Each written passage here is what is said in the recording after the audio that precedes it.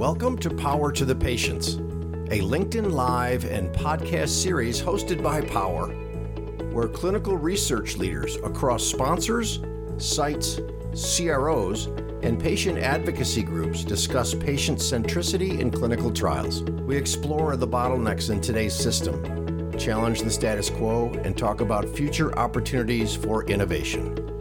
Let's dive in. Hi, Stephanie. Hello. Thank you for having me. First of all, thank you for taking the time to speak with us. We're really excited to hear about the work you do. Can you kick us off with just maybe a quick introduction, your background, what you do, and then the foundation as well? Yeah, sure. Thank you. So my name is Stephanie Saville. I am the foundation manager for the Pediatric Retinal Research Foundation. My background, I've spent about 15 years in fundraising and helping nonprofits raise dollars to improve different diseases.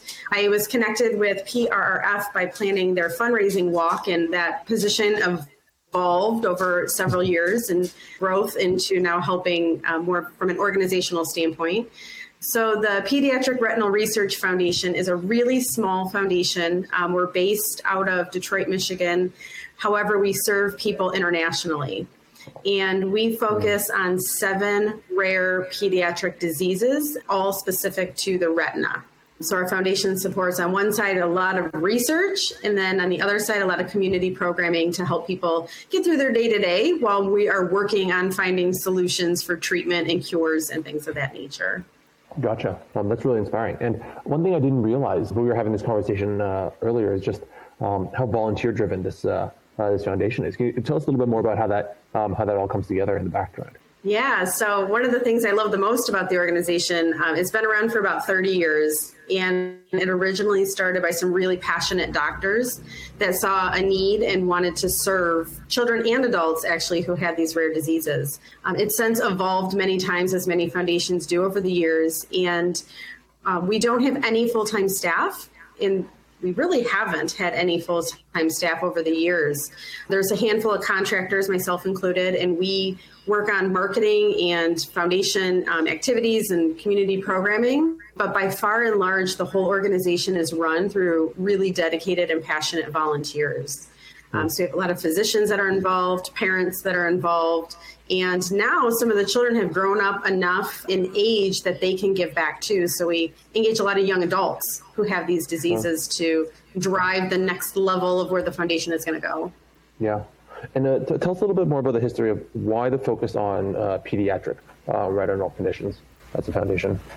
Yeah, so many people may have heard of retinopathy of prematurity, ROP. It's probably the most popular disease that is known within the group of diseases we support. And there are a ton of adults right now walking around that have ROP. And they got that because back when babies were premature and they were put in incubators, right when incubators first came out, the lack of oxygen caused their retinas to not form properly. Well, since technology has advanced drastically with premature baby treatment as well as incubation, that has become less of a problem, and the incident rate has decreased drastically. And so the adults that we're trying to support, quite frankly, there was a greater need in the pediatric side than there is in the adult side because the rate of incidence has changed. And then we're also discovering these other rare diseases. And so we really want to focus on what we can do to help children live a fulfilling life, whether they have loss of vision, no vision, or partial vision. And what can we do to impact their day-to-day and help the parents navigate what that looks like for their family. So we emphasize specifically on children because we found that's where there's a greater need. Understood. Yeah. So you mentioned, we've had some progress in this space. Where would you like to see this next wave of progress come from? So the big piece that PRRF is focused on is finding out the why for many families. We know the why for ROP, and we're discovering the why for fever, which is one of the key diseases that we support. But there are many other ones that we service that they don't have an understanding of the disease and where it came from. And so I think the next wave for us is to keep pushing on researching the rare diseases so we understand the cause Because as we know in research, once you understand the cause, you can start to figure out how to address it. Are there treatment options? Are there ways to fix it? Are there long-term cures and ways to change that outcome? So for us personally, our next wave is to continue on the path that we've gone for the first two diseases and expand that to the other ones that we're serving. There's nothing like being able to understand why this happened to your family. Gotcha. Yeah. And what are the pathways to understanding why? Like what are you most excited about? Yeah. So we're one of the very few organizations in the country, possibly the world, that offers something called a biobank. And the biobank is where we have a central hub. Families can come to one of our clinical partner offices. They can give DNA. That DNA is then put into the biobank. And the biobank is then researched. They run a sequence of a number of families at one time, and then they run a profile. And they look at all of their DNA and all of their genetic sequencing, and they can give that back to the family and say, okay, mom, dad, aunt, uncle, grandma, grandpa, sister, brother, this is the genetic makeup of everyone, and this is where we found some disparities. And so they can then give them a full profile to talk with their clinician to figure out the cause. And if we can replicate that process where we collect DNA from all of your immediate family members and figure out what is different between the individual who has the disease versus a lot of the other family members, we can then start to break down where the change in the DNA or genes or sequencing occurred. Because many of the diseases that we support are inherited or acquired, and a lot of it is through your parents, what they carry, whether they know or not. And so for us, that's how it gets started. And then once we have enough samples, we can then go down different paths within the research lab. And we have a research lab supported to exclusively work on pediatric rare retinal diseases that the foundation fundraised, supported, and it now lives at Oakland University in Rochester, Michigan. So we're dedicated to doing that on an ongoing basis through the lab. You make these biobanks and this process sound so easy, but clearly it's not easy. So maybe tell us a little bit more about what's hard about this. Yeah, I mean, everything in research is hard. Quite frankly, there's always obstacles and things that you're going up against, and we can dive into probably a bunch of different ways that it's hard. The first, most simplistic thing for people to understand is funding. There's not an endless supply of funding that can help pay for executing all of the different research that we want to do. So from a very simplistic level, there's always that. There's never enough time and resources, to dive into rare diseases specifically, because the outcome isn't necessarily going to benefit a pharmaceutical company from serving 8 million people. The service is a lot smaller. But also, it's having, your body is so complex, and your DNA and your genes have so much information.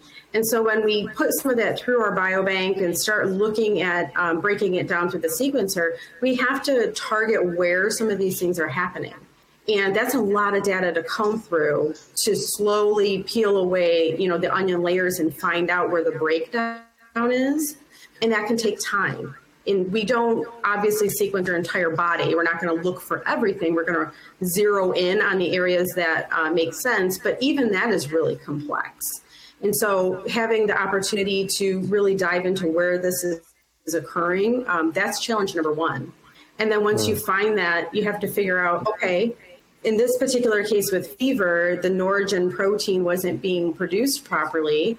What do you do about that? And so there's a whole different line of research that you have to go down to figure out how Norm works in the body and what functions does it offer? How does it impact other areas of your body? It's not just to your retina, just because that's, one of the things that it helps form. It has implications for a bunch of other areas as well. And so it's really understanding and discovering the basis of the information before you can figure out what to do about it. And that takes time. Yeah. We supported a couple students in the Pediatric Retinal Research Lab. They were learning how to do research. And so they were over the summer and they were running one of the biosequencing research components, and it kept coming back wrong, and they couldn't figure out why. And why isn't this giving us the results we expected? And so they were figuring it out.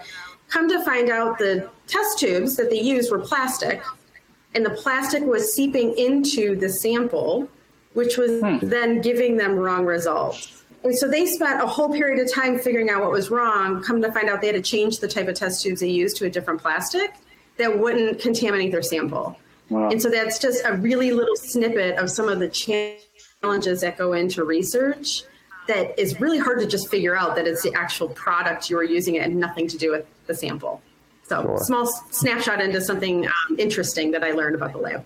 Yeah, absolutely. You mentioned the role of the pharma companies, or lack thereof, maybe in some of these conditions. Maybe speak a little bit more towards how you do work with pharma sponsors in the capacity of a patient advocacy group. How does that come together from your perspective?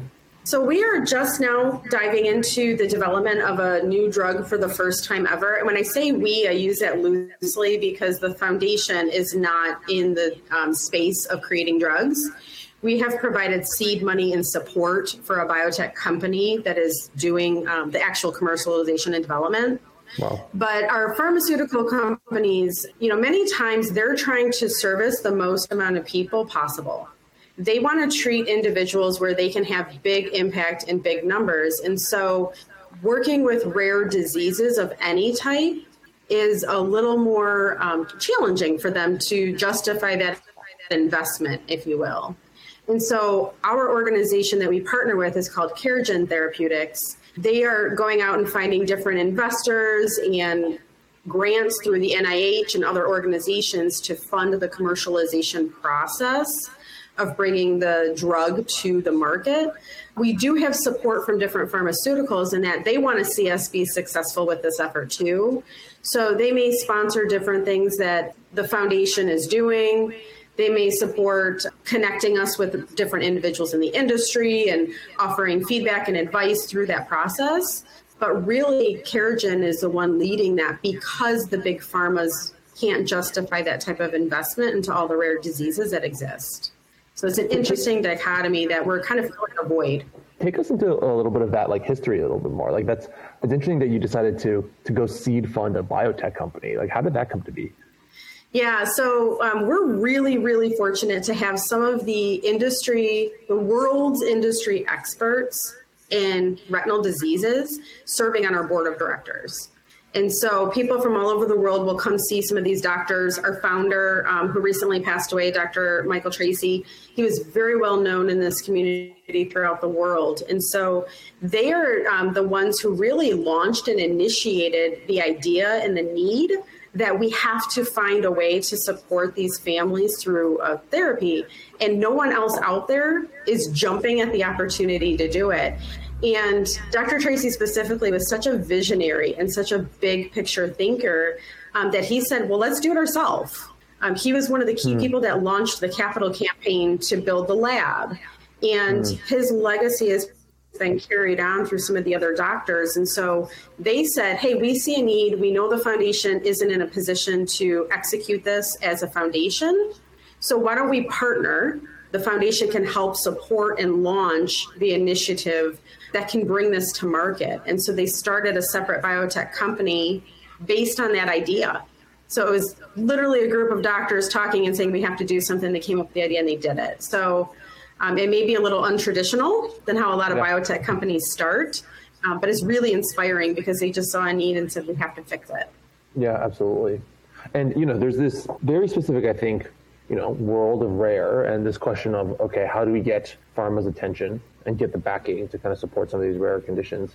From the perspective of a rare disease advocate, how would you like to see pharma engage with you more, just as a voice of the patient?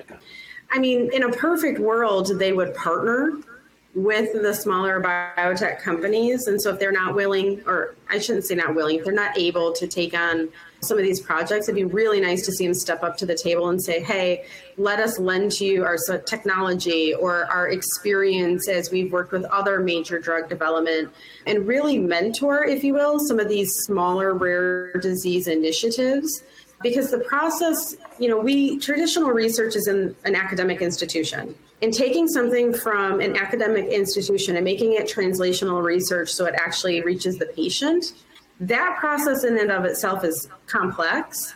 But then taking that from the lab and actually making it so that it's safe for people to consume, that's not something that happens every day between academic institutions and biotech companies from start to finish, seeing the full continuum. So it'd be great if we can get some support of biotech or pharmaceutical companies to say, this is how we do it. Help lessen the learning curve, help mentor and support those that are trying to break through in this new space and make it go that much faster because they have less to learn the hard way and on their own and through trial and error. So that's how I would love to see in the big picture support look like. So there's kind of these mentorship, infrastructure, platform support for the folks who are deciding to embark on these research journeys. What about from the other perspective, from the patient side? So the podcast is called Power to the Patients. It's about patient centricity. Yeah. I'm kind of curious, in the rare space, what does that mean to you? Honestly, people have to be their own advocate and be passionate and willing to step out and share their story. That can be really scary to share your story with greater populations, whether it's on the legislative side or just as a coalition of other parents. But from a patient perspective, it's really, really crucial to find your voice and let folks know the impact the disease is having on your life and how critical that is, whether you're one patient or 1 million patients. That's still a massive impact on your life. And so for me, telling stories and seeing patients really let people know the impact that the disease is having on their life is how we're going to see change. People like to help people. And so when you can get the attention of major organizations or legislative branches or funding, opportunities and investors that are willing to support these rare diseases, I think the most important thing is you can speak your journey and speak your voice and tell your story. And then at the intersection of these two things, what does patient-centric research look like to you? Yeah, so we have something called the Family Advisory Committee, and they drive everything we do as a foundation. And for us, that's patient-centric. So we are constantly asking parents and young adults and adults that, were with us for many years through the process, what's important to you? What do you want to see? How can we help impact your life? And obviously a cure is the number one answer, but knowing that is long-term, 20 and 30 years down the road. The other conversation that we have is what can we impact today? What can we do to make your lives a little easier? And that could be assistive devices. That could be different technology that comes out to make living your day-to-day easier. And there's a research component to that too. There's people in technology industries doing tons of research to try to figure out tools to make people's lives easier who are living with disabilities. And so for us, it's really listening to the patients and the people that are living with the diseases to say, not only are we trying to find out the why and the cause and the cure for that, but what else can we be doing now? What can we help you with today to help navigate your life? And so for us, that's very patient-centric and patient-focused. Yeah, absolutely. I feel like I hear a lot from the pharma side of the world, we got to engage the patients. How often does that happen for you? Maybe that's too spicy a question. We'll see where this goes. Well, at the end of the day, when it's rare diseases, it's hard to connect with the patients. You're not going to go. So, for example, I just saw a major pharma company show up to an art fair that I was at. And they had a giant RV and they were engaging people to come inside and get tested for, what they were supporting. And people walked out and they engaged the public. They engaged patients. They engaged people. Yeah. You're not going to have that same opportunity to take the RV to the art fair and find all the rare disease patients. Sure. They're rare diseases. And so I think the biggest thing is figuring out how to meet them where they are.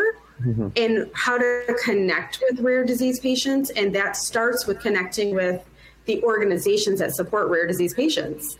I don't have pharmas necessarily knocking down my door with phone calls and emails saying, how do we talk to your patients and how do we engage them?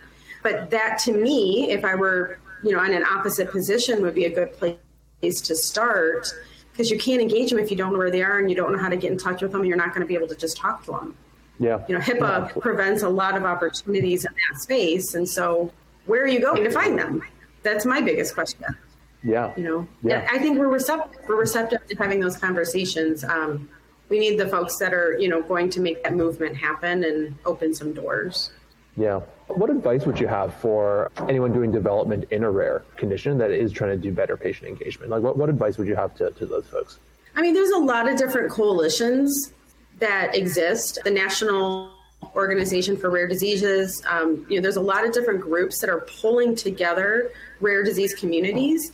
First and foremost, give them a call. I mean, they do legislative work, they do patient work, they do organization work. For me, the very first thing I would start doing is building those relationships in the rare disease community so you can listen and hear what's needed and then figure out a way to be mutually beneficial. I think legislative piece of it is huge. If I'm a pharmaceutical and I'm working on the development, making sure there's opportunities that exist to execute is a really big piece. The government has a number of different, rare disease designations as they're doing research that help accelerate the development of some of these drugs. And I think continuing to advocate to make those things accessible is more powerful with a pharma-backed team. Yeah. So I think they need to really reach out and find out where those connections live and what needs to change to make progress go faster. Yeah, absolutely. So I'm a drug development company. I'm starting to do work in your space, and I'm coming to you saying, Stephanie, I've got this candidate designing this clinical trial. Would love to get your help spreading the word. What would you need to see from me in terms of the way the trial is designed, the way that we've thought about the research and all this kind of stuff for you to be excited to tell all of your community about it? Yeah, and we've had different groups reach out that offer clinical trials on their website, to source them and things like that. And first and foremost, where is the information coming from? We want to validate the legitimacy of what's being offered. We definitely don't want to turn patients onto something that turns out to not be professional and, backed by organizations that have some credibility. But also it needs to be accessible. And I think that's one thing when we talk about DE&I in our community all the time right now, we don't always remember to talk about the inclusivity side of it. And that has to be a key component. We have individuals that at least our disease is supporting that have disabilities. They can't necessarily all jump on a plane and go to wherever this clinical trial is happening, or they can't get in a car all the time and make it there. And so a big piece of that is how are the people we're serving going to even get to the trial to start with? What is the homework and background that has been done? Where are all of the articles on this work published that we can then share with families? Our families are fierce in doing their own research. They know way more than I know about their disease and everything that's happening. And so we need to be able to serve them with the information that they can then research and decide, is this a good fit for my family? Is this something we would be excited to participate in? What are the downsides, and the possible risks involved? So for me, it's inclusivity and providing the information for them to continue to do their own research. Yeah, absolutely. I think the access piece is so big. We're hearing about it so much. And it's interesting to hear, we hold the hypothesis that patients are actually more informed and more engaged than they've ever been. In today's day and age, people are very comfortable going onto the internet and going deep, right? Yes. And looking at the research. And it sounds like what you're seeing from patients is that in families is that they want to see the science. They want to get down into the weeds and actually read the papers. They're looking for that stuff.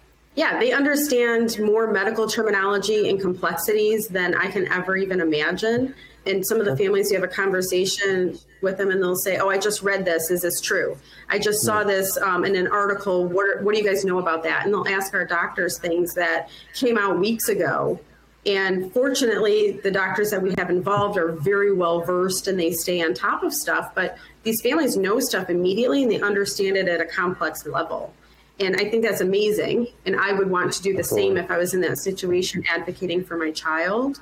But finding that information, unless you know where to go, can certainly be a challenge because there's also a lot of bad information on the internet too. Yeah, totally. So having a source that is trusted and, validated is beneficial. Absolutely. Okay. Well, Stephanie, I want to close here. I'm going to ask you, if you had a magic wand and you could change anything about the way that research is done in your space, how would you change it? That's a really interesting question. Honestly, I think I would say just having an influx of researchers and resources available to not have researchers have to focus on where their next funding opportunity is going to come from throughout the stage, but just be able to focus on executing their work as efficiently as possible with the greatest number of people as possible. We spend a lot of time on the business side, and I think that is understandable, but it can also slow down the process of worrying about where the next level of funding is going to come from and writing the grants and writing the reports and, all of that administrative side. It bogs down the process a little bit. So I would love to see that as not as much of an issue. Yeah, makes sense. All the stopping and starting that comes with looking for funding and wondering where the next set of funding is going to come from. Well, Stephanie, thanks again for taking the time to speak with us this morning. Really appreciate it. Where can people find you if they want to get in touch? Yeah, so anyone who wants to learn more, please go out to prrf.org or pediatricrrf.org. You'll find all our contact info, more about the diseases and more about the research we're doing there. And then, of course, my email is on the site, and reach out anytime. I'd love to chat. Perfect. Well, hey, thanks again for taking the time. Thank you for tuning in. If you haven't already, please follow Power on LinkedIn, sign up for our live events, and engage with us in the conversation. We hope to have you join us next time on Power to the Patients. Take care.